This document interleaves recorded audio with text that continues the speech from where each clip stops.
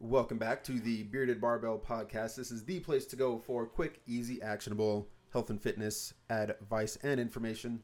On the mic right now is Coach Tony, and across the table from me is Coach Willie. How are you doing this week? I'm doing well, Coach. How you doing? I am doing well. We've had a busy week. We've had a lot of stuff going on. We've seen each other way more often than we normally do, which is not a bad thing at all. This past Monday, we had our first interview on someone else's podcast. So we were on the Let's Talk podcast with Gail Zundine, and we'll put a link to that in the show notes so you can check that out if you'd like to. But we talked to them about a lot of the same stuff we talk about here, right? We just kind of went over the basic foundations, the basic stones that we lay on this podcast. Yeah, we talked with some really two cool guys, Got to meet Dean on later on in the podcast, but we got down to why we are the Bearded Barbell, and it was kind of great. I really liked because he asked us some questions, how we originally met, how we got started as this, and it's kind of like some stuff we haven't touched on our own show, so it's definitely worth giving a listen to if you guys are interested in learning a little bit more about Coach Tony and getting some bonus material. I think there's some good, you guys. Coach Tony, he pushed me aside. You know how I usually get on my soapbox here and I get loud and everything. No, actually, we were in the reverse seats that day. He pushed me aside and was like, nope, I'm taking the soapbox on there, and went off on Gatorade. You guys have got to listen to that. This is a good little rant. Coach Willie had some soapbox moments too, so I didn't have all the fun. He had some fun too. Wait, no, yeah, it was a great show, great dudes. It was definitely fun. I had a lot of fun doing it, and check out their show. Check out the episode that we're on. Check out their show. Definitely some good guys and some good shows. Yeah, I know, Coach. You went to the movies this weekend. What'd you see? I saw Elvis. Yeah, how was that? Oh, I loved it. I'm an Elvis fan. I know there's some people out there that aren't Elvis fans, but I suggest even if you're not an Elvis fan, get in there, see it. It's very entertaining. It's the format of it is a little different. It's not if you ever seen Walk the Line by like Johnny Cash or from 2003, I think, when that movie came out. That one was a really great movie. I love Johnny Cash. I expected more of that kind of format, like this happens, this happens, this happens. It comes from more of a storyteller's, and I'm not trying to turn you off to the movie, guys. I'm not trying to spoil anything, but it comes more from a different format, and it's really interesting. It keeps you really drawn into it. I really enjoyed it. It really taught you a lot about not only Elvis himself, but basically I kept I know if you're a listener, you're not a wrestling fan, you're gonna be like, ugh. But I kept referencing that's a lot like how wrestling is when they refer to capturing somebody's emotion. It's not about the music. It's not about the move. It's about making somebody feel something. And so there I don't want to give away anything, but it starts out. I want to say he started out almost like wrestling did as a carnival act. Yeah.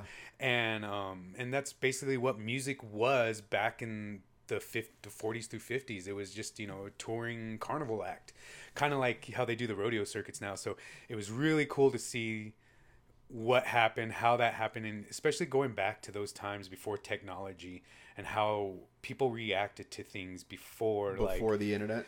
Before you saw a picture of the guy, before you could just download a song, you actually had to go out and buy a record or listen to the radio all day long. And I hear you went out to go see a movie yourself. Yeah, the girlfriend and I went out. We saw Thor on Sunday. So we went to Flick's Brewhouse, which if you don't have one in your area, it's basically a movie theater where they have a full food menu. So they bring you food. They've got beer. They've got drinks, all that stuff. So it's, instead of doing dinner and a movie separate, you basically roll it into one. Thor was really cool. It was real awesome. It was about what you'd expect from a Thor movie. It was a lot of fun. It was a good ride. If you're going to see it, just the only thing I'm going to say about the movie, because I know it just came out, I don't want to spoil anything. The only thing I'll say is enjoy the laughing goats. That's it. It's the only thing I'm going to say about the movie. If you want to know more, you have to go see the movie. I will say that this is one of those movies that has 2 extra scenes in the credits. So you got one pretty early in the credits, and then If you want to watch the second one, you have to wait all the way through to the end of the credits. I know sometimes we're not sure if there's one or two or where they are. I'll say that much, but I'm not going to say what's in them or anything like that. Oh, that was a good tip. Thank you for that. Because Yeah. I never know when when I'm waiting, I'm like, do we wait? But now any kind of movie, I just wait for everyone to leave, them to come in, the guy to start sweeping. That's me in the movie theater now. I think Marvel taught us to just sit all the way to the end, no matter what the movie is. So yeah, they got us well trained. Wow. Yeah. Without giving anything away, I'm way behind on Marvel. I'm like so far behind. If I go see Thor, will I still enjoy it? Yeah, you'll still enjoy it. So my girlfriend really hadn't seen much of the Marvel movies. Mm-hmm. I think she's seen one or two of the Guardians of the Galaxy movies. She hadn't seen any Thor. And okay. So we went in. I gave her a little bit of a MCU Thor history lesson. And it turned out it really wasn't even necessary because Korg, the giant rock creature, actually gives you like an catch you up to speed type of story where he explains like how Thor got to Earth and all that stuff, and explains like the history between Thor and Jane Foster and how they came together and all that. So I think and I was thinking about that in the theater before the movie started. I'm like, I think we're far enough in Marvel right now where they might want to think about doing something to help catch people up to speed that maybe didn't get in back, when Iron Man came out in like 2006 or 2008, whenever that was. And, just so people don't have to go back and watch where are we at now, like 30 movies. I think Iron Man was actually like 2002. Yeah, maybe that early. Like 20 years ago. Like, so we got, because that's what I skip out on a lot of the series, like a lot of the TV shows. So I miss like WandaVision. I've missed like a lot of, I haven't been caught up on Doctor Strange. I saw the original Doctor Strange, and I know that ties a lot of the MCU in, like, not much, but I know that has a lot to kind of do with the timelines and such. So I know that, like, each movie I miss, I'm like, oh man, am I getting that further behind? Like, oh man, and with these movies, they're 2-3 hours long, so it's hard to play catch up when you get so far behind. But and they pump them out so fast because there's so many different characters and stories that they're telling at the same time. And being a comic book fan and being a fan of these heroes. I know where they're at in Thor more or less, not in the movies, but more or less in the storyline from the comic books. And I see some of the previews that I saw. I was like, okay, so they went that way with her. Yeah. And so I was like, okay. And that's why I was asking, because I'm really interested in going and seeing it. So I was like, man, do I have to play catch up, or can I just go? Or is that next ticket I'm buying is going to be Thor then? Yeah. You can go see Thor and you'll be fine. You won't feel lost or anything like that. There's not really a whole lot that gets referenced in the movie where it's like, oh yeah, you had to see this other movie to get what's going on. Okay. They kept the story in Thor pretty isolated from the rest of the big story, right? Yeah, because I know that now they're tying it in with Guardians of the Galaxy because he ran off with that crew and all that stuff. So I was like, man, I've seen those ones, but those were the kind of ones where I'm like, I don't remember too much from those episodes. And the Guardians are in the movie for a little bit, but you really don't need to see either of their movies to understand anything about their part in this movie. It's pretty well separate from everything else. Well, that seals it. I guess we're gonna go see Thor: Love and Thunder. There you go. That's Coach's challenge for the week before he lays one out for everybody else. Oh, the movie challenge. I always get the watching challenges. I never get the fun physical challenges, the ones I'm good at. So, any other news on your side? I know you have a big day or a big week this week, especially you. We did the podcast. I've seen you more times this week than you'd probably like to see me. Nonsense. We've been discussing a bunch of new stuff for the Bearded Barbell. I know we got some stuff coming, and you have a big day coming up. So this it's Thursday right now as we're recording. It's July 14th. So in 2 days' time, I am taking off the muscle shirt for Bearded Barbell and I'm putting on the tights for Turbo Tony, because it's time for me to compete in a World Heavyweight Championship match, or rather just Heavyweight Championship match. So I've got that to look forward to on Saturday. I'm going to be wrestling a wrestler here in Albuquerque. His name's Thunder. I'm I'm really just gonna beat the crap out of him for a while and take his championship. And that's the long and short of that. So if you want to see the match, by the time you hear this, the match will have already come and passed. So maybe there'll be some clips online. Maybe I'll put up some pictures and some videos on social media so you guys can see how it all goes down. Yeah, by the time this comes out, we're just going to be kind of celebrating that moment. But we got a big weekend coming up. Yeah, I'm excited for it. I'm going to be there. And hopefully next episode is going to be the celebration episode. Yeah, you know, and I know we're going to most likely be seeing some of the listeners at the show. So I know one of them's been working on a goal lately. Oh, yeah. I don't know if you want to talk about that, Coach. Oh, yeah, no, definitely. Let's bring him up. Thank you for mentioning it. This is a big shout out going to a listener, close friend of both of ours now, wrestling fan as well. Ben, if you're listening, man, this shout out's for you. Ben, guys, started training Ben it was in February, so we're looking here at 5 months. 5 months of training, strength training, and he's really been killing it. Really great results, just moving forward. And yesterday, he actually tackled a huge goal when he first set out. When we first had this talk, he wanted to deadlift over 300 pounds. And last night, he sent the video. We posted it. I'm proud sharing it. Perfect form, just killed it. Congratulations, Ben. That was amazing. You know, I don't know if the doubt was real, but when we first talked to about this, you were doubting your strength. You know, I'm talking to you straight here, Ben. You know, you were doubting your strength, and your bench, your squat, your deadlift, and just in the couple weeks they jumped, and then now looking back on something that you probably were kind of hesitant, didn't think it was going to come.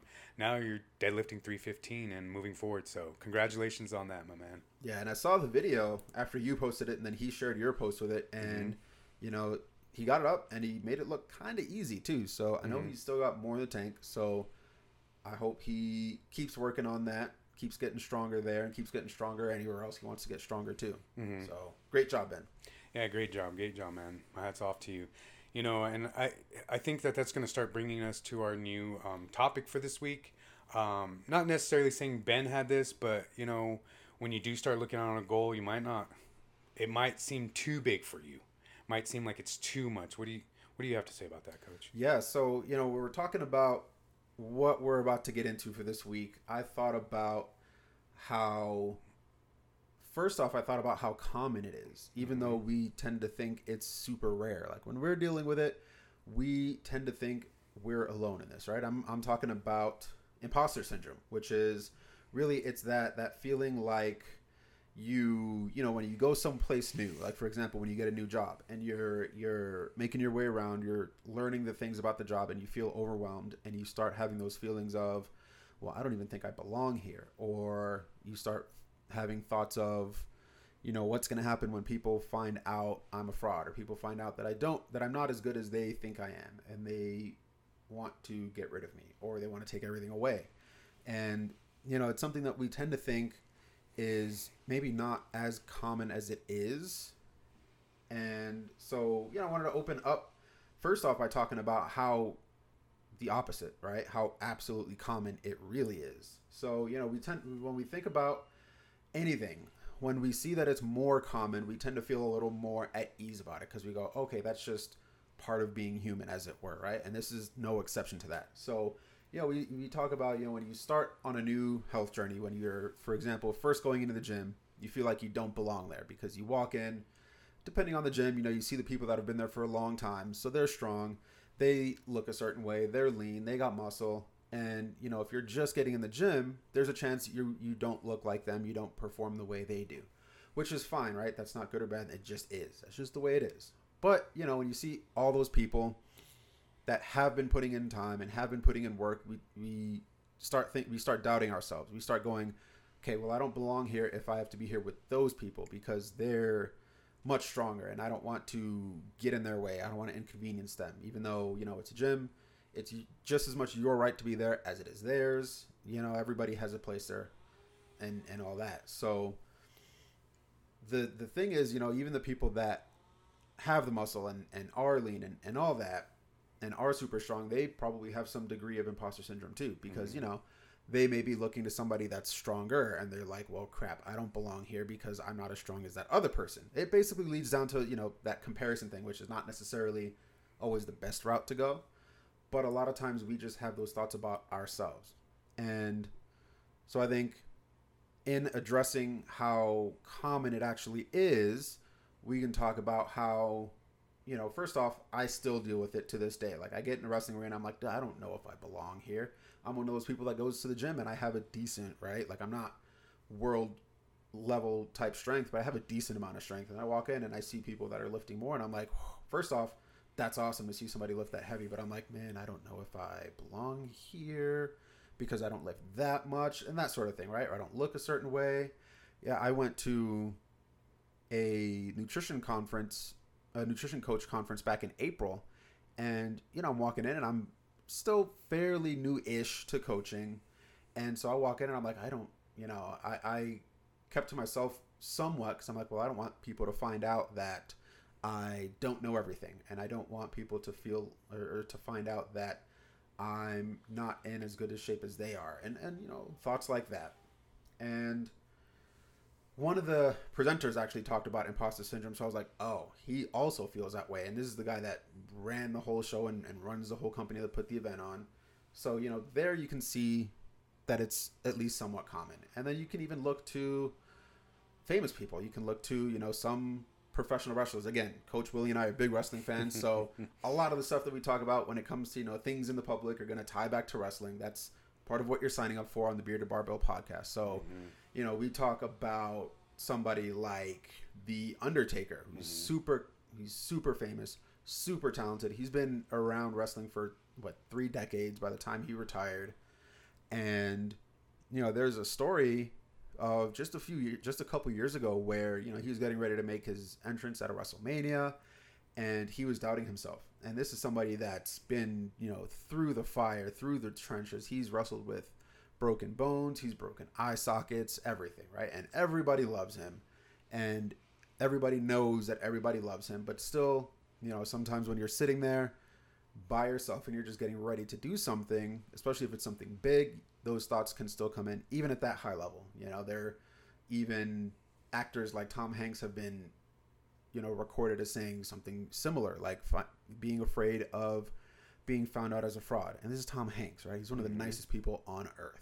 And he's been in countless movies and he's crushed it in every role he's been in, Another person that comes to mind is, somebody like Lady Gaga also, right? Like, great performer, super creative, super talented, but still has those thoughts. So, I think it points more to the fact of, I don't know that we necessarily have a formula to really stop it from happening, but I think there are ways and things we can do to learn how to manage it and still push through. What do you think, Coach? Oh, I love this topic because it's common, like you said, and going back to people like Tom Hanks that feel this way, you think about it, and this kind of gives me imposter syndrome. Like, who do I think I am? Tom Hanks. Look at this guy. This guy was in Saving Private Ryan. This guy is Forrest Gump. Yeah. This, he was in Big. You name off his movies. He's not just an actor. He's the actor, and he doesn't believe he is. He has struggled. I read that same article, and in that article, he said he looks around sometimes and he says, "How did I get here? What do you mean? How did you get here? The hard work, man. Like, it's like you're Tom freaking Hanks. What do you mean? How did you get here? Yeah, like, go check your ID, and like Coach said, it comes with the territory of Bearded Barbell podcast. We talk wrestling here. I'm gonna talk about Bianca Belair. She is currently the Raw Women's champion of the WWE. It's a mouthful. Yeah, and I mean, basically the head biatch. She's top line. She is the woman, and she's won back-to-back WrestleManias. Her athleticism alone should make her feel like she belongs in the top of any sport that that involves strength and speed. This woman would dominate because that's just who she is. A lot of men would want her strength. I mean, she is absolutely gorgeous. She is talented. She's great on the mic. She can draw a crowd. She has this huge smile that just lights up the crowd. She's obviously belongs where she is. Yeah. And I mean, I was reading through the quotes, and she was having some issues with that. She was saying like, even it was like WrestleMania. She was thinking like she didn't belong there. Like you won last year. You were here last year. Why don't you feel? And she had some tips of like, she said, you asked for this. This was your dream. This is what you wanted. When you set out on your first goal, this is what you wanted. And now she feels like she doesn't deserve it. And, for her, like she said, this is what I wanted. You asked for this. Don't apologize for it. And I think that that's big, is don't apologize for it, because when you think about like the sweat, blood, and tears that you put into something, regardless of what that is, your hard work at the job you do, your parenting, everything. I know a lot of parents, they feel like they might even have that, like they might not think that they're a great parent. They might think that their kids would be, better off with a better parent, whatnot. I just, I think that we don't give ourselves enough credit for what we're actually doing. We don't look back and say like, this is all the hard work we've actually put in, all that. Life isn't just, life is just hard. Life is life. But, when you're facing towards a goal, you can look back and say like, that struggle, that's you, that's your deserving moment. And it's hard. Like, I think she put into perspective when she said, you asked for this, you worked for it. Now you have it. Don't apologize for it. And it's hard to think that when you have this imposter syndrome. You mentioned going into the weight room and not lifting as much as the other guys, or not, not performing at the top of what you think you could perform at. And I completely understand that, like I train on a physical level to where I try to train for more of a physique, more of like like filling out muscle, hypertrophy, all that. And so then it starts to hit my head, like, it's a little bit of body dysmorphia, and it's a little bit of, am I just really playing myself? Am I really just in here pretending? Am I wasting my time? Am I looking like a fool? Yeah. And I think that that's my big thing is that here I am, and I think I'm in this position, but really I just look like a fool to everyone else. And really it's just like I'm perceiving me as, okay, maybe I'm in this position, but then I look around and it's that self-doubt, like, well, what did I do to get here? What, and then I start to think, well, you worked pretty hard, but then I kind of just, you step back in that moment, and for me, it's a thing of body dysmorphia. I look back and I'm like, man, all this work, I'm not getting anywhere. This guy's benching 405. I've been at the gym for this long. I've been strength training. Why am I not benching that? Yeah. Why am I not? I've been the deadlift. It really, like when I see somebody else deadlift, I love deadlifts. I love watching other people deadlifts. I love cheering people on for other deadlifts. But then I start to think about like, why am I saying that I'm strength training? Why am I saying I'm powerlifting or, deadlifting when I had sometimes I feel like I clearly don't have, the means to even be there. Yeah. But then I start to think about it, and it's like when I tell my clients, they talk about like the way my gym is, there's two sections to it. And there's the cardio section with some with the machines, and then it's blocked off, or there's like a little walkway, and you have your weight area. Mm-hmm. You have all your heavy dumbbells, you have your all benches, the free weights, yeah, all the free weight, yeah, just really, and it looks intimidating. And for us, we walk in there and we're like, okay, let's get to work. This is just a facility that has all this equipment, nothing. But then I learned that some people, they look at that and they're calling it the big boy room. I was like, why is it the big boy room? Like, yeah. That's the how to get big boy room. Like, and they wouldn't step in there. I'm like, you belong in here just as much as anyone else. Like, there's only one way to get there, and it's this way. And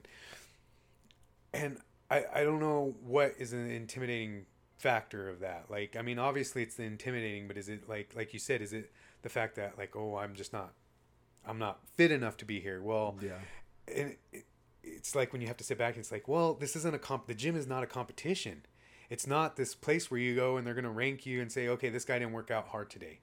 No, it's the place to where you go and learn how to do that. Yeah. It's like going to school and saying, well, I don't belong in school because I'm not the smartest person here.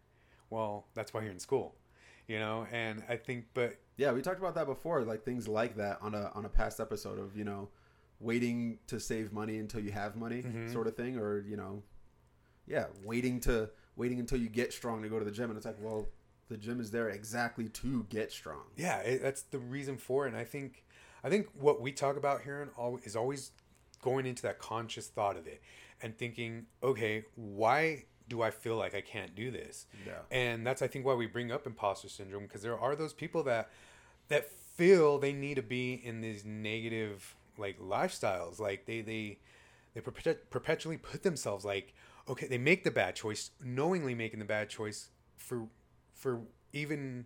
what reason they might not even know. Yeah. I think like it might be the imposters thinking like, maybe if I put myself to a higher standard, I don't know if I can live up to a higher standard. Yeah. Do you think there's maybe somewhat of a tribal aspect to it? Meaning when somebody who's new to the gym walks in, they have that self-doubt. They start questioning whether or not they belong, right?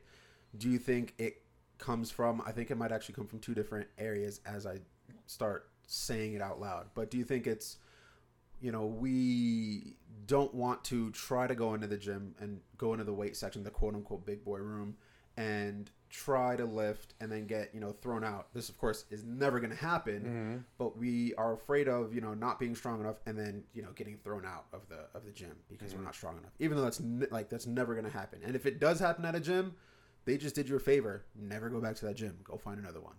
Yeah. And the other side is there's also this aspect that I see when people are making changes and they're making improvements in their own life, which is another aspect of that same tribalism where, when you're at a particular station in life, you end up subconsciously building your life around it to support it. So, you surround yourself with people and things and places that support the lifestyle that you have now. When you try to make changes to that lifestyle, now it puts in jeopardy those relationships and those things and those places, because there's a chance that they may not fit as well with where you're going as they did with where you were. And so we can see that as people that don't necessarily they don't consciously say, well, I don't want to make this change because I'm afraid of what it can do to this relationship. That can actually come across sometimes, but I think that's more of a subconscious thought. And, people that are outside of you, right? People that make up that environment can also subconsciously see that. Those are the people that will say, they'll try to talk you out of making those changes. They'll try to stop you from making those changes because they can feel, they don't necessarily consciously see what's happening, what's changing, but their egos and their subconscious mind pick up on the change, and that's when people try to make changes with themselves, like the way that maybe they process emotions, or the way that they just deal with people, or the way they manage stress. And that's when other people can come back and say, man, you've changed. And they'll say it to make it seem like it's a bad thing, right? Because you've changed. And it's like, well, maybe I have changed, but that's kind of the goal, right? Like, I'm trying to make some changes because I'm trying to affect something else, and there's going to be some changes that need to take place. Yeah, we've mentioned the misery loves miserable company. Because you corrected me. That. Yeah, you corrected me on it because I said misery loves company, but then you said misery loves miserable company, and that makes even better sense because it's not only trying to say, okay, I need you here. It's like you need to be just as miserable as me, because if you start seeing the greener grass and you want to grow greener grass, that means I have to start fertilizing and start having to manage my grass. Yeah. So if we just destroy all the grass, right, then we don't have to worry about any grass. Yeah, if we just make it so nobody has grass, then we can all live together in our ungrassed life. And I think that's what leads to a little bit, like you got to that point, and I didn't think about it until you actually hit on it. And you said it as you're saying it, you're like, now that I say it out loud, it's leading to two things. And I think that two things can lead to the imposter syndrome just as much as because you see it in the movies. a character starts doing better for himself. You know, he gets a new group of friends because he started playing the guitar better, joined a band, and find music friends. Yeah, find music friends, and now he's performing for the popular kids and his nerdy friends back. You know, playing Dungeons and Dragons. I'm referring to a movie called Metalheads. But it's on Netflix. Really good movie. But and then, you know, so like, or a new guy back in the day, 1999, whenever, you know, he started changing, started wanting to be more of a popular person, his friends looked back on him and were like, man, you've changed. And they're kind of giving him the snarl eyes, in which, or they'll say like, that's not you. Yeah, that's not you. You're not, you've changed. You're not the same as you used to be. And like you said, it could not be, it may not be meant in a bad situation in real life. We're talking about movies, but in real life that may not be made out to be bad, but it does come off as bad because that group, it's easier when that one person's doing good for themselves, it's easier for those 4 other people to be like, well, we don't want to change. Yeah. Let's just make them feel really bad about wanting to be better. Like, so, and I find like it's such a horrible like mindset, especially if you're calling somebody a friend. And again, this might not be done consciously. This might be a subconscious thing. And you're like, no one ever says, oh, I don't want my friend to do better than me because then I'll have to do better. If you say that out loud, you know, you're a pretty blunt person, first of all, and second, you probably should be working on that then. Yeah. But you have a weird twisted level of self-awareness. Yeah, that you should probably, and I want to get to that one because there is that awareness, and I think that the imposter syndrome does affect those people too. But I think that those people are, you know, they see a friend starting to work out, starting to be more energetic and happy and want to go do, because when you exercise, you lose a little bit of weight, you get that blood flow going, your heart beats better, you're able to move more, you want to do more, you go out hiking more, and then, well, your friends that don't want to go hiking, well, you have to find friends to go hiking or go hiking alone. It's not good to go hiking alone. You find hiking friends. You go more hiking. You find people on the trails when you're out there. Exactly. And then, so then these friends start, oh, well, he's all Mr. Goody Two-Shoes. He got his hiking friends. He's going hiking. That's not a bad thing, but they're making it seem like a bad thing. Right. Why isn't that these friends are leveling up? Why are they trying to pull him back down? Like, obviously, okay, yeah, it is bad to distance yourself from friends, but it's bad to allow that distance as well. You know, yes, the person might, you know, should be more encouraging, say, hey, yeah, let's go. You guys, come on, I feel great. And, you know, encourage those. Let's say it's a group of 4 friends. 3 friends are not working out. 1 friend is. He's saying, let's go for a hike. Let's go. He's encouraging these guys. These guys are like, no, you're too good for us. Let's go eat, you know, out. Let's go to a movie. I'm not saying these things are bad, but they're, you know, they're just trying to talk him out of the situation he wants to be in. Yeah. So he goes and finds that situation. Now he's all suddenly too good for them. Well, it's not that he was too good for him. It's just, you know, it's to do different things. You got to evolve, and I think that if you can find friends that you can evolve with, you won't fall into feeling bad. I mean, you should, and I think that it's real shitty friends that have you feeling bad about doing better. If you have people in your life that make you feel bad about doing better for yourself, you really need to reassess that relationship, because you really shouldn't feel bad about leveling up. That's what it is. That's what this life is. It's about evolving. It's about learning how to be better, do better, and just live longer. And if people are like giving you friction on that, I it's their own personal issue and not yours. But then it becomes our personal issue. It makes us have these doubts of self-thought, like, because, well, that's my friend. He knows me better than I know myself. What if I am not good enough to be a world-class hiker, or right. you know, go and start competing or do something? What if I am not that good because my friend said I'm not? He didn't come out and say, oh, you're not good enough to do that, but he obviously has his doubts. And we all have friends like that. We know, like, whenever you talk about, my biggest pet peeve is when somebody calls one of my projects little. How's that little project going? How's that little brand? You refer to something like that of mine, I'm not talking to you. You're done. You're cut off. I am angry with you. And I don't hold resentment, but that you shouldn't talk to people, because that, I think, creates that. Well, it is like, it makes somebody feel unimportant about something that is very important to them. Yeah. And when you belittle that, you crush that person. You're not just shooting down like, okay, done with that idea, let's go on to a next one. You're like, you're stupid. What you care about is unimportant. Now let's go back into our negative, unhealthy, easy comfort zone. Yeah. And I think it is like not wanting to build that rocket ship and get out of that comfort zone. And it's much easier to just have your friends around you, like you said, build up that friend. Yeah, and I think a part of that is we're you know, when you have that friend circle and you've been around them for a long time, that becomes that's also your support circle, which it should be, right? Like your friend circle should be your support circle. Most definitely. When you start making changes and it starts to seem like you are going to have to separate from that circle, now you're losing that support circle at the same time. So now you're not sure already of whether or not you belong in where you're trying to go. But now if you get there, now you're not sure if you're going to have support, which usually if you get to a new space, there's typically no shortage of support if you're moving anywhere successful. Like if you go to a new gym, typically that's going to be one of the most supportive places you can ever go. You know, if you look at a gym, usually those strongest people at the gym we both talked about are more often than not some of the most helpful people you'll find in the entire building. And, you know, if you're starting to take dance classes and you're the only one in your friend group that wants to take dance classes, those other people that are there are going to be the most supportive people for you in dance. But you don't know that until you get there. So you have to jump over that hurdle, and it's almost like you're just taking that almost blind leap, hoping that you land on your feet on the way down, or hoping that you put the parachute together as you're falling.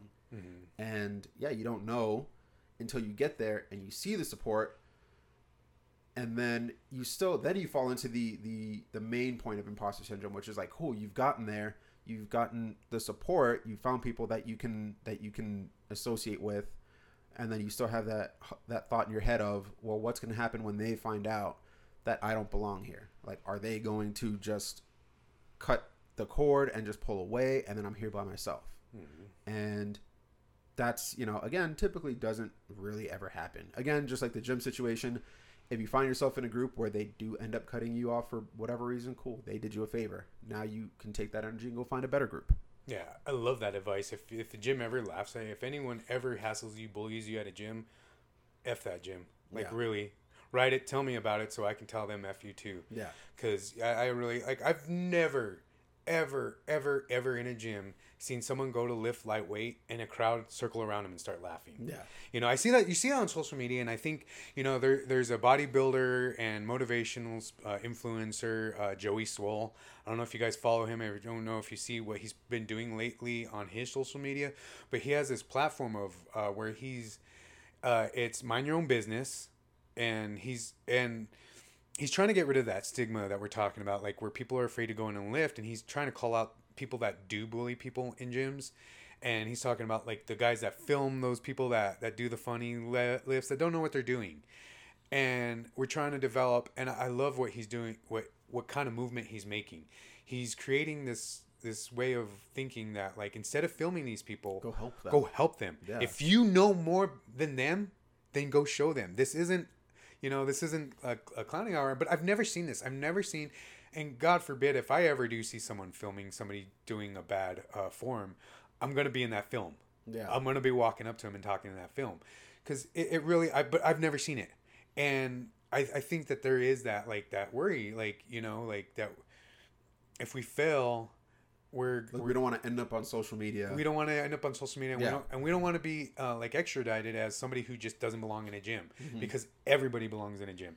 Everybody belongs in a gym. A gym is for physical fitness, like building up this biomechanical body that we've been given. And I've seen people with disabilities in there, and they're working hard. I see, it's for maintenance. Same way you change the oil in your car. Exactly. Exactly. It's like a garage. You'd walk in with sockets and wrenches and lifts. That's really all it is. But it's meant for this meat robot we're carrying. Meat bag we got. Yeah. So so it starts to bring me to the thought that, like, okay, we're talking about imposter syndrome, and I'm starting to think about the lines, like, me, a person of like mine, I really don't have that much confidence, like in maybe in the weight room I do, maybe I would like to lift more. Like, I look at those other people, maybe that's more of a jealousy, maybe I have more of a body dysmorphia of that. But as far as like the imposter syndrome, I'm not diagnosing myself. I'm not trying to get everyone to diagnose themselves, but I look at the fine line of what is modesty, what is being humble, and then what is, you're actually, sabotaging yourself with this thought that thinking you're not deserving of it. No one likes that cocky guy that thinks he can do more than he actually can. That, I worked with an individual that, like, based on his age and the timeline. I don't think when he would talk, he knew I knew how to add up math really fast and follow a timeline really fast. And I was like, that's kind of not true. But then you have guys like these out here bragging with this cockiness and this full of themselfness that's something that's not even true. And then you have this guy who's working so hard at everything he's ever earned, and it is true. It's like, it's facts. He has what he has. You know, he's worked hard to get there, but he's being humble about it. He's not bragging like the guy who's making it up. So then it's like, what point is that guy not giving himself enough credit, or is he holding himself back? And that's what I'm wondering, like, you know, is it the lack of content? Because obviously, you know, this isn't the Bearded Barbell Psychiatry. This is the Bearded Barbell podcast. But I think what we're trying to do is raise an awareness towards, like, it is good to be humble, but then it also is good to know that you are the shit. Like, you are capable of a lot, and you are deserving of a lot. And yeah, being confident and is one thing, and then, but being, you know, modest, it is good to be modest. You know, I feel I don't get hurt because I am modest. Like, I do see those guys lifting in the gym. I'm like, oh, I'd love to lift that. But then I step back and I'm like, well, you know, how modest am I though? Like, how am I really holding myself back? Am I like, well, I don't lift that big weight. You know, for me, it goes into that where, okay, now sit back. How are you holding yourself back in this sense? Yeah, you know, there's really that fine line between humility and fear, right? Mm-hmm. You know, there's, you know, you can take that humility in your accomplishments in the gym where you just say, cool, like I accomplished this thing, feels pretty great. You don't necessarily have to broadcast it all over the internet. If you want to, fine. If you don't, that's also fine. There's a line between that side and then the other side, which is you are just afraid of even trying. You're afraid of even getting started because you don't want to fail. You don't want to find out that maybe you don't have as much strength as you do, which, you know, really doesn't mean near as much as it sounds like. All it means is now you have an opportunity to work on that because our strength isn't fixed. We can develop that. We can build that over time. So if you're not as strong as you think or as strong as you hope, awesome. Now you know that. Now you can set a plan, get to work, and then eventually get there, so long as you follow the plan and the plan is well laid out. And, you know, really it comes down to almost feeling unworthy, right? Like we feel like we don't deserve to be in the gym. We feel like we don't deserve to be strong. We don't deserve to use barbells or dumbbells or, you know, whatever. Like, if it's weird, like if we're not already super thin or jacked or ripped, we may feel like our place is just in the cardio section, which is completely backwards thinking, right? Because the way that you get to those places and anywhere in between is to actually go to the weight area, to that quote big boy room, and start playing around with those weights and learning how to use them and learning how to, you know, develop the skill that is strength, and learning how to control weight through space, learning how to control your body through space. And when, you know, over time, as you get stronger, there's still maybe those feelings of unworthiness. And that's something that, like most other things, takes time to work through.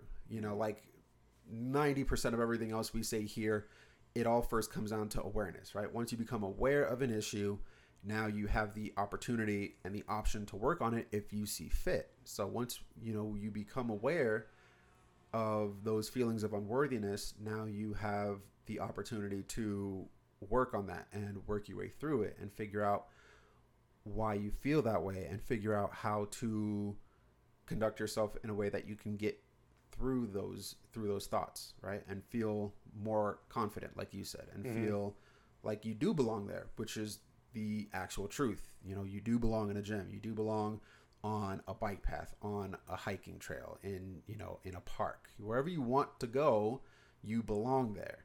And, you know, a lot of times when we have these thoughts about unworthiness, typically we didn't put them there. They come from somewhere else, right? Maybe they happened real subtly. Maybe they happened real early in our life, but they, you know, likely came from somebody that we trusted, you know, a parent, an authority figure, a teacher, a school principal, anything like that, right? And it got stuck in our minds, and that became our basis of belief. And so we find comfort in that because it's known. Like it's something that we've carried around for years. So if we just act, again, subconsciously, if we act in a way that is in accordance with that belief, things will stay smooth. Things will stay quote unquote happy, right? They'll at least be familiar. Even though it may not necessarily be the best, it's still known. So we find comfort in something that we know, right? If you go down a road and you know that the road is terrible, you may still go down that road just because, well, you know it's terrible. You don't know what the other road is. The other road might be more terrible. It might also be better, but are you willing to take that chance? You know, I don't do a lot of the challenges on this podcast, but my challenge on that point would be try that other road and just see, you know. At the end of the day, if you try a different road and it seems worse, you can always go back to where you were, you know. But I think you'll find a lot of times when you try that new road, you're going to find that maybe it seems bumpier, maybe it seems worse, but does it only seem that way because it's new, or is it actually that way? Like if you took some time and spent some quality time on that road, would it just smooth out over a while? I think it will. Yeah, I think, and I think a lot of overthinking goes into, you know, that, and it's kind of a paradox I'm throwing out there, because I'm saying don't overthink by thinking through it, but I really am, like, you know, really look at the facts. You mentioned, you know, at a point where we're given an opportunity to fail, look at it that way, an opportunity to fail. Like I think if we're afraid to fail, we're setting this glass ceiling on ourselves. Our maximum is right there, you know, right there where we're stopping is where we're going to stay forever if we don't fail. And with that, like you said before, you know, if we fail, then we're going to be excluded. We're going to be, you know, knocked out. We're just, no one's going to want us in that situation anymore because we failed. And that's absolutely just complete rubbish, you know, like we just, and I think with going and thinking through and saying, I have the opportunity to fail, I'm gonna, like, not thinking I'm gonna fail, but if I fail, I have the confidence, like we're talking about, to get through that failure with our hard work, with what we've been doing. And I think it with the thoughts that we have in our head that already feeling like we don't belong there, we don't feel that we can make it out of that failure. But it doesn't allow us to see that that's how we've gotten to this point. Is we failed, we got past that point. We failed, we got past that point. We failed, you got back up, you kept going. And here's a secret about the gym. You know, you walk in, you see those super strong people, those super jacked people, and you feel like if you fail, you won't be welcome amongst them. Well, you want to know who in the gym has probably failed the most? It's probably those super strong people. They've had a lot of failures along the way. That's how they learned what doesn't work, either in the gym or in the kitchen or just regular life. They've been down that failure road countless times, and they've taken that as an opportunity. They've refined their plan, and they've come back literally stronger than before. Yeah, I think, and I personally, yesterday I had 2 failures on my deadlift, 2 back-to-back failures, and I wanted to beat myself up, like, oh man, you couldn't get there, but then I was like, look what I just failed on, like, you know, like it was a weight that usually I've lifted before, but I was beating myself up over it, thinking, you know, this is well over 450 pounds. Yeah. Put into perspective. That's what I'm saying. Think before you overthink it. Like, you want to overthink, like, oh my gosh, I got to do this. I want to do this. This person's going to... Let that person judge you. Let that person say, unless they, you know, I understand in some work environments, there's somebody who can go and say stuff to a boss and kind of mess you up in your position. But let that person talk, you know. Let your actions speak for themselves. And it's hard to say that because we're talking about a mental issue right here with the imposter syndrome, looking at it. But, you know, if you can put in the work, if you can sit there, you know, think about what is really going on and not overthink about what could possibly go on or what is going on outside of that bubble. When you think about, okay, I'm showing up to work on time. I'm crossing my T's, dotting my I's. I'm doing everything I can possibly do right. If I fail, then that gives me an opportunity to see why I failed, because I have everything. I'm not lying about it. I'm completely honest about everything, and I can move forward. I have this confidence. I have this kid that I'm training, and I got kind of upset with him, not because he's not a good kid and because he doesn't follow the instructions.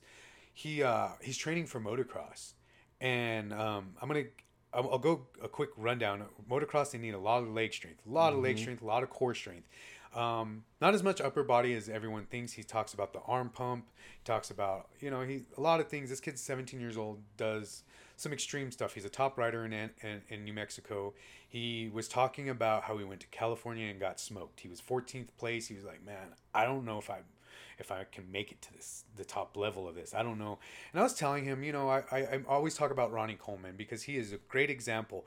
But Ronnie Coleman went from 9th place to 1st place. Yeah. He didn't go 9th, 8th, 7th. There we go. Another imposter syndrome. Like, he thought he was about to quit bodybuilding. Like, he loved bodybuilding. And he went to, not Lee Haney, his name will come to me later if you guys know bodybuilding names. It was another guy. He went to his room before a show, and he was like, and he was real stressed out. He said, man, I don't know. I've been losing, and I don't know if I belong. And so what this guy did is got him drunk.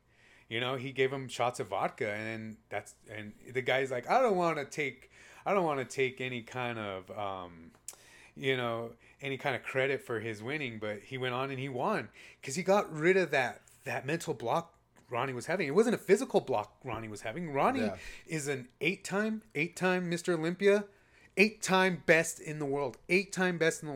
And this guy was going to quit because he was so nervous that he was in 9th place and just could not top. And he shot the list. And so I was talking to this kid, and this kid is like, I'm 14th in California. I was like, California 14th? Like, think about that, though. Yeah. 13 people are better than you. Only 13 people in California, the state of California, where extreme sports, I imagine, are a huge thing. It's a pretty big state. Yeah, it's a pretty big state, and I mean, it's a money filled state. So I imagine there's a lot of people doing CrossFit, motocross. Probably CrossFit. Probably a lot of people doing CrossFit. It's California, it's trendy. Yeah, but that's where it came from too. So yeah, and I said at the beginning of this episode, one thing that I just will make me stop talking to you is when you call one project of mine little. Yeah. And that's what made me mad about him is he says it's just a dream. It's just a dream. It's just a funny dream. I don't know. This kid made me mad when he said that because this kid travels all over the state of New Mexico. Right now he's in Arizona, 17 years old, traveling to train. This isn't even a competition in Arizona. He's training He's traveling all over New Mexico to train. His grandparents are paying for a gym membership and personal training for him to go weight train. He drives down. He does a 45-minute to an hour drive every time he goes to train at the gym. Does that drive? No complaining. Puts in the first week we worked. It was the first time he had ever been in a gym. First time he ever touched weights. He was like a 135-pound 17-year-old boy. You could picture what he looks like. Yeah. And so he's lifting weights, and it was wobbly. It looked like a baby giraffe trying to lift some weights. 3 weeks later, this boy's strong. Yeah. He belongs. He's like, and he's sitting here doubting himself. I'm like, look at your progression. Look at the hard work you're putting on. If anything, people with just that are getting in there with just talent, they don't belong. They need to go start working harder because they can probably be the best in their sport. Right. Talent doesn't just get you where you're not automatically born and somebody comes and taps you on the forehead with a wand and says, you will be Tom Brady. You will be, the top of your sport. Yeah, you still gotta work. LeBron James still goes to practice for the NBA. Yeah. I wasn't built like LeBron, but he could be the same. There's a guy that's built just like him. Same height, same muscular build, probably played basketball in high school. He works at the corner store from my house. Yeah. So it's not about ability. It's not about size. It's not about who's meant to be there. It's about, really just applying that work and believing that your work is worthy of it and that you deserve whatever you want. Yeah. And really on the note of criticism, you mentioned that, people, circling around somebody and laughing at them because they're not as they're quote unquote not strong enough to be in a gym. One of my favorite quotes about that is, I can never remember who said it, but the quote is that criticism never comes from people that are doing better than you. Mm-hmm. So, keep that in mind anytime somebody tries to make fun of you for anything. Realize that if they're making fun of you, they're probably not as good as you in that thing. Or, really at the end of the day, they know that there's somewhere that they're lacking, either consciously or unconsciously. And they're trying to distract from that by now making fun of you and putting you in the spotlight so that nobody shines that light on them and they get found out for lacking somewhere that they know that they're lacking. And you never, you don't hear about, wrestling again, right? You don't hear John Cena talking bad about any wrestlers. You don't hear The Miz talking bad about any wrestlers outside of being The Miz. But you don't hear The Rock talk bad about anybody, And they're, they don't really seem like they're doing too bad for themselves in life. So... No, usually like rap music, for example, when somebody is trying to like lash out at somebody, or even in professional wrestling, like even in the independent scene, when somebody's trying to get up, it's the wrong way to go, but I have seen it done. They'll trash somebody who is above them. Like everyone goes after Eminem because he's on top of the hill on the rapping game, so everyone goes after him. He's not going after them. He goes after them after. He goes after them after. He puts them right back in the right back in their chair. He shows them why they're right where they're at. But they never go like, oh well, look at Eminem down there. He hasn't been saying anything. Let's attack him. No, they're gonna go for him because he's gonna mention their name, and they're like you said, it's never mentioned from above. It always comes from if somebody's trying to somebody always is trying to gain something from the Jay-Z negative. never talks bad about Eminem. Yeah. Right. I think, and here I want to kind of segue because I was like starting to think about this one where, I'll look at myself and I'll be like, okay, look, you're not looking too bad. Like, I kind of like the way you look. And I'll look down and I'll be like, oh, but look at your love handles, or look at that extra fat. One issue I have, and that is a big symptom of the imposter syndrome. Again, I'm not diagnosing myself. Don't want anyone out there diagnosing themselves or, going through without, the proper procedures. But one thing I notice is like not able to take compliments. Somebody comes and says, "Hey man, you're looking really good." I don't know. I'm just, and I for me that's one thing. People compliment me and I'm like, "Oh, hey, you too." Yeah. I'll try to, and I'm not trying to put that on me like, "Oh, I'm so humble. I practice so much humility." It really is that uncomfortable feeling, and not just for me, but for somebody who is feeling that. Like if you're on a weight loss journey and somebody's saying, "Hey, you've been losing weight," I noticed that. I know there's uncomfortable, like there's a side note to that, but sometimes you're feeling like you've sat there and you've talked so much shit in your own head to yourself that when somebody says, "Hey, you're actually looking pretty good, all that hard work," I don't know, because maybe in your mind you're not working hard enough, and you don't think you deserve the results you have, and there's sometimes you have to back off and say, "Look, dude, I might not be the weight I want, but look how good I am." And I know we've talked about this. I know we've talked about looking at other results. Yeah, look at how far I've come. But I think this is exactly why we do this. Is so you're not sitting there thinking like, well, somebody gives you a compliment and you're not deserving of it. You're deserving of it. Like, we were talking about how easy it is for somebody to give a negative comment, like how hard it is for somebody to, or how easy it is to just for somebody below you, or somebody who's jealous, somebody who's upset, miserable, don't like something about themselves, how easy it is for them to lash out an untrue or over-embellished remark about yourself. Yeah. Imagine how hard it is for somebody to walk up and say, "Man, you look really good. You've been working hard." I think that should hold value, but we don't hold value to that. It's a very hard thing because we've been beaten up so much that, this value, like of this, this rose out of all these weeds. Yeah. And we're like, well, still just a rose. And I think that comes down to the fact that we all have a certain degree of a confirmation bias in our minds, right? Mm-hmm. We have a belief, so we tend to seek out things that confirm that so that we feel better about our opinion because then we feel more right about that. Like everybody's guilty of it. I am, it's I think it's all inclusive to everybody on earth. We have that bias. So when we, as you said, when we are used to talking badly about ourselves, or when we have been in an environment where we've just gotten a lot of negative opinions about ourselves, that becomes the bias that we seek to confirm, whether we are doing it consciously or not. So when somebody tries to come through and they pay us a positive compliment, we have trouble accepting it because it goes against the narrative that we've been telling ourselves for years or decades in some cases. Mm-hmm. And it's unfortunate because the longer that it's been there, the harder it is to break out and to redirect that bias. And this is true for just about anything in the mind, right? The longer it's been there, the harder it is to rewire it. But again, if you have awareness that that's what's going on, now you at least have that conscious control where you can say, you get that positive compliment, and you may still feel uneasy about getting it, but you at least have more of a conscious approach where you can at least show gratitude to whoever just paid you that compliment. Maybe you don't accept it as well as you would like, but again, we're falling into that trap of feeling like we should be doing something, when really that's an opportunity to look at yourself and dig in and go, cool, they just paid me a positive compliment.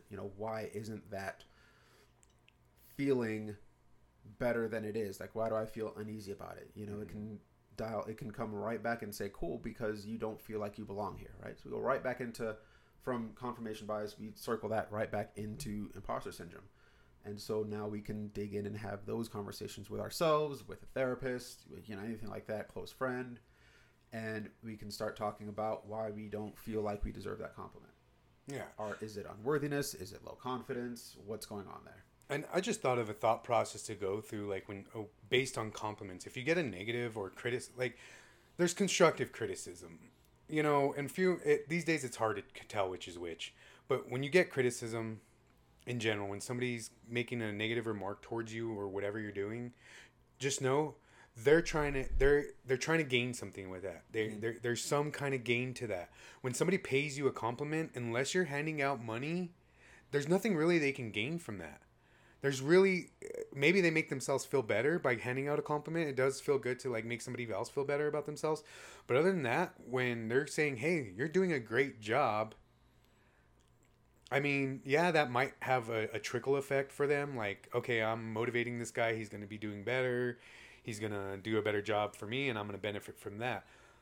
That could be a benefit. That could be a gain from it. But more so, we were talking about the negative gains. Like, somebody talks, you're not so strong. Well, why are you going to the gym? You're just going to eat bad anyways. Why are you doing this? Why are you... No.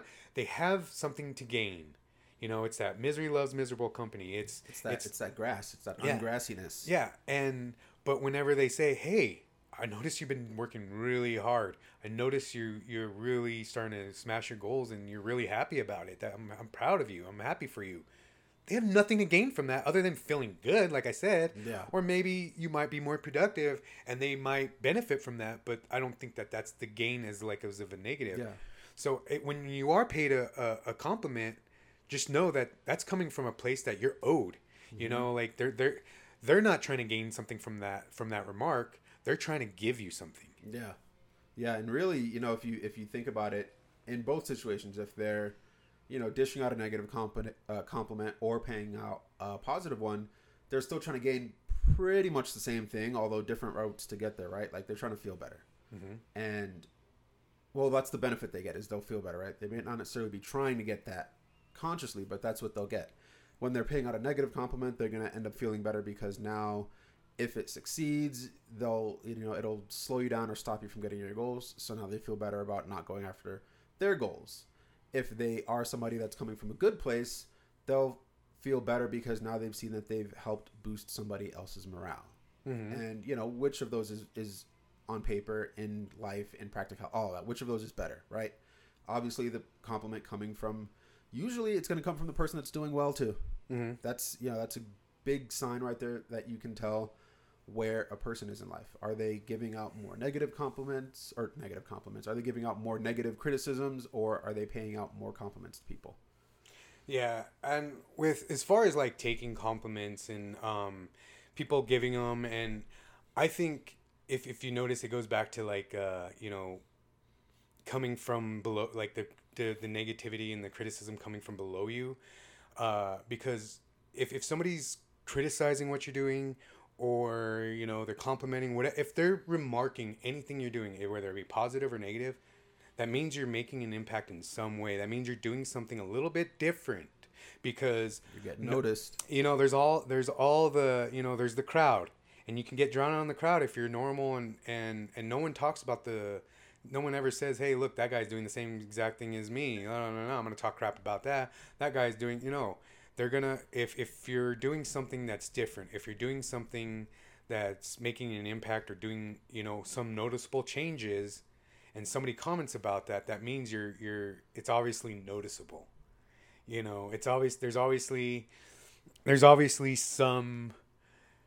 I think there's another thing for me is you never know who's watching, but when people do pop out and you get the most random, even criticism. I think now when I get the most random criticism, I get so excited. I was like, wow, that guy was thinking about me. Yeah, yeah. Like, whoa, what did I do to get on his radar? Like, and it goes to what you're saying. Like, I got some criticism last week, and it actually made me happy.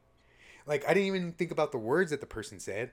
I was like, I didn't even know this person. I forgot this person was on my friends list. I forgot this person. I don't want to say I forgot they exist, but like this person, and it wasn't just, a normal person coming out. It was somebody from a position, and they came out, and it wasn't bad criticism, but it was criticism. I was like, wow, I got the attention. Like, and that kind of made me feel better, because then I'm not just falling into the crowd. I'm actually sticking out because I'm actually doing work, and something I'm actually different. Yeah. And my face is getting out there. My words are getting out there. So this person caught on to it. Yeah. And if I wasn't making the impact that I was making, this person would have not mentioned me. They would have went about their day, and Willie Otero would have never come across their mouth. But since I'm doing positive, since I am, they looked at theirs and like, well, he's moving pretty fast. I have to say something to kind of slow that down, which it didn't. Yeah. But it, and their intent, but it really. And I think the takeaway, what I'm trying to prove here is just let it feel like you deserve to feel good. And if somebody's talking about you, then, I mean, regardless of what they say, like, it's like they say bad publicity is publicity or good publicity. Like, I really think that's great, unless you're trying to run a business and what you did for bad publicity is really bad. But no, if somebody's talking crap about you, look, I didn't even think about Eminem until Machine Gun Kelly came after him. And they were like, oh, did you hear about Machine Gun Kelly? He went after Eminem. I was like, well, that's stupid of him.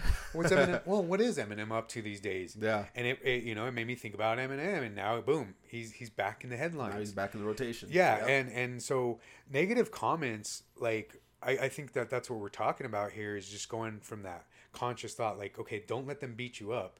Let them lift you up here, because now we're trying to get that mindset of you're deserving of all this. And if you're putting in that hard work towards your goal, then you're just as worthy as somebody else doing it. Right.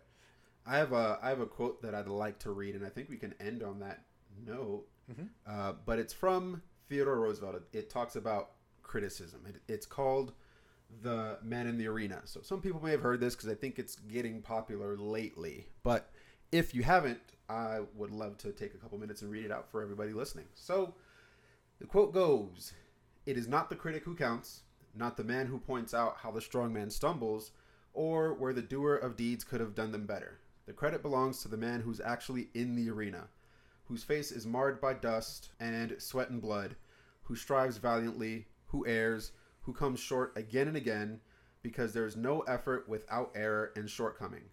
But who does actually strive to do the deeds, who knows great enthusiasms, the great devotions, who spends himself in a worthy cause, who at the best knows in the end the triumph of high achievement, and who at the worst, if he fails, at least fails while daring greatly, so that his place shall never be with those cold and timid souls who neither know victory nor defeat." Well, there's our episode, guys.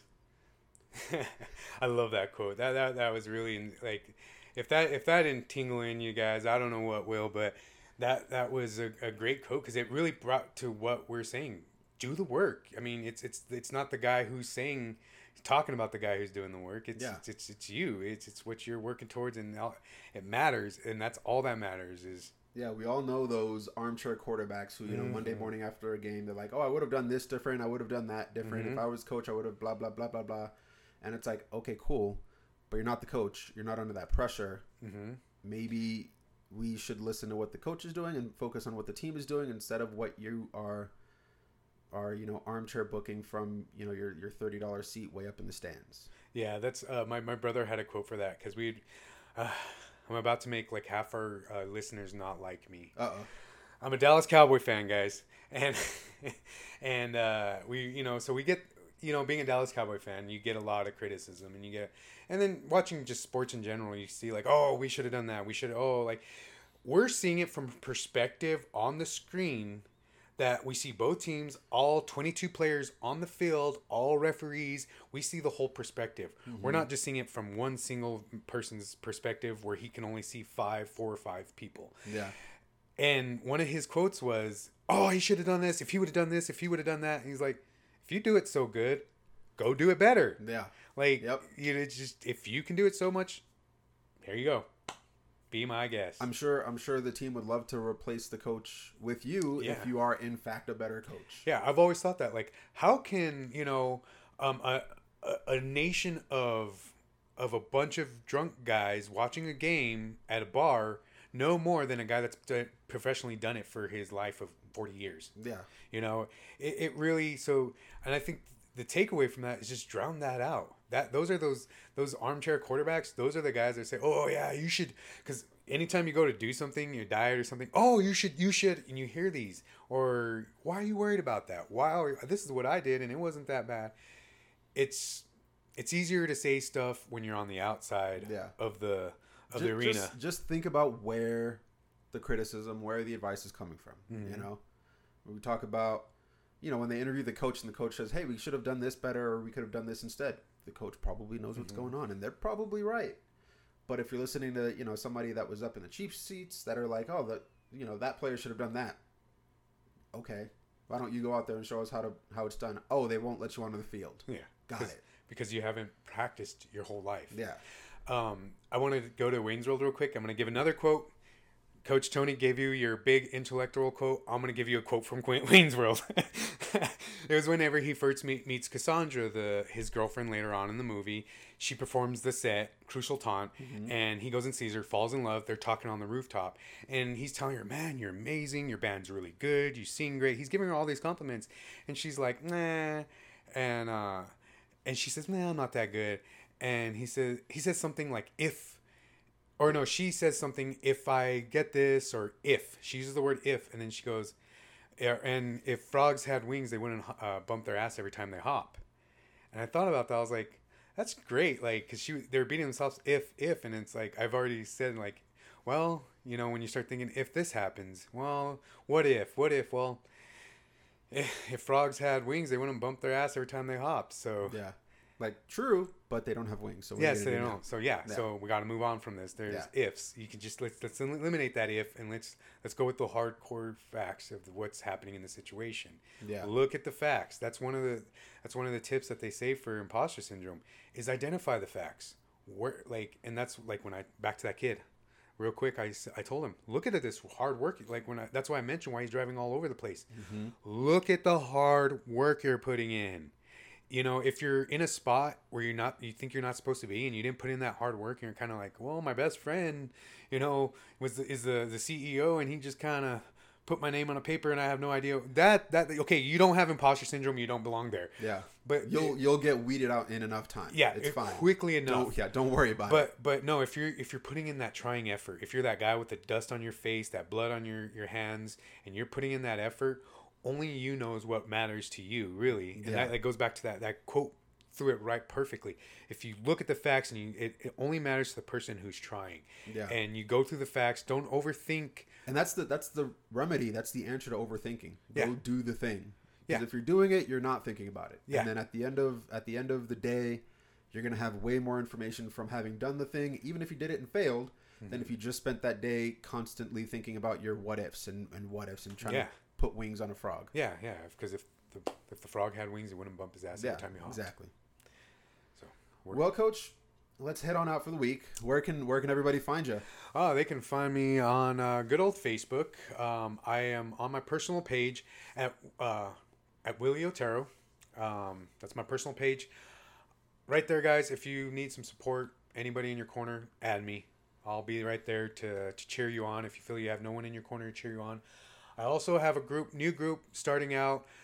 Still getting it going. So if you would, please just go and ask to join it. We're goal crushing there. It's called Goal Crushing with Will, Accountability, and Motivation. Coach Tony is a member of that as well. And we're just trying to, the real aim is just trying to create a support group It's kind of a it's kind of a selfish thing for me because I need a lot of accountability myself in keeping up with a lot of stuff. So I kind of created this to kind of create a support group so I can feed off you guys can feed off me, feed off each other. And yeah, where can we find you? So links for every place where you can find Coach Willie are going to be in the show notes, as well as links for where you can find me. You can find me on Facebook at Tony Davis. You can find me on Instagram and TikTok at Tony Davis Coaching. I also have a group on Facebook. If you head up to that search bar and type in macros, mindset, and metabolism, you will find my group. Coach Willie is in that group as well, just like I'm in his. And both groups we're working on helping people accomplish their goals. We're giving out info, we're giving out tips for fitness, for health, and yeah, again, links for all that will be in the show notes. Yeah, guys, we're not just rambling over here. We're trying to give you as much free resources as you can possibly use. This podcast, let us know if there's any information that we could cover that would help you further. Go to our Facebook. Let us know. Go to our Instagram. Let us know. If you guys need a tag team, the best tag team in podcast right now, the Bearded Barbell Podcast tag team. Mm-hmm. Yeah, we are in your corners, guys. We'll make this a triple. We'll make this a triples match. You know, you got a 6-way tag, man. Whatever you got in your face, we'll back you up. We're in your corner, guys. Yep, use us for support. We're here each and every week. You can find new episodes every single Monday. Mm-hmm. If you like us, give us a like, give us a review. If you know of somebody in your life that might benefit from the things we're talking about, share the show to them, and we would greatly appreciate it. Listen and share, guys. We appreciate you. We'll see you next week. Bye.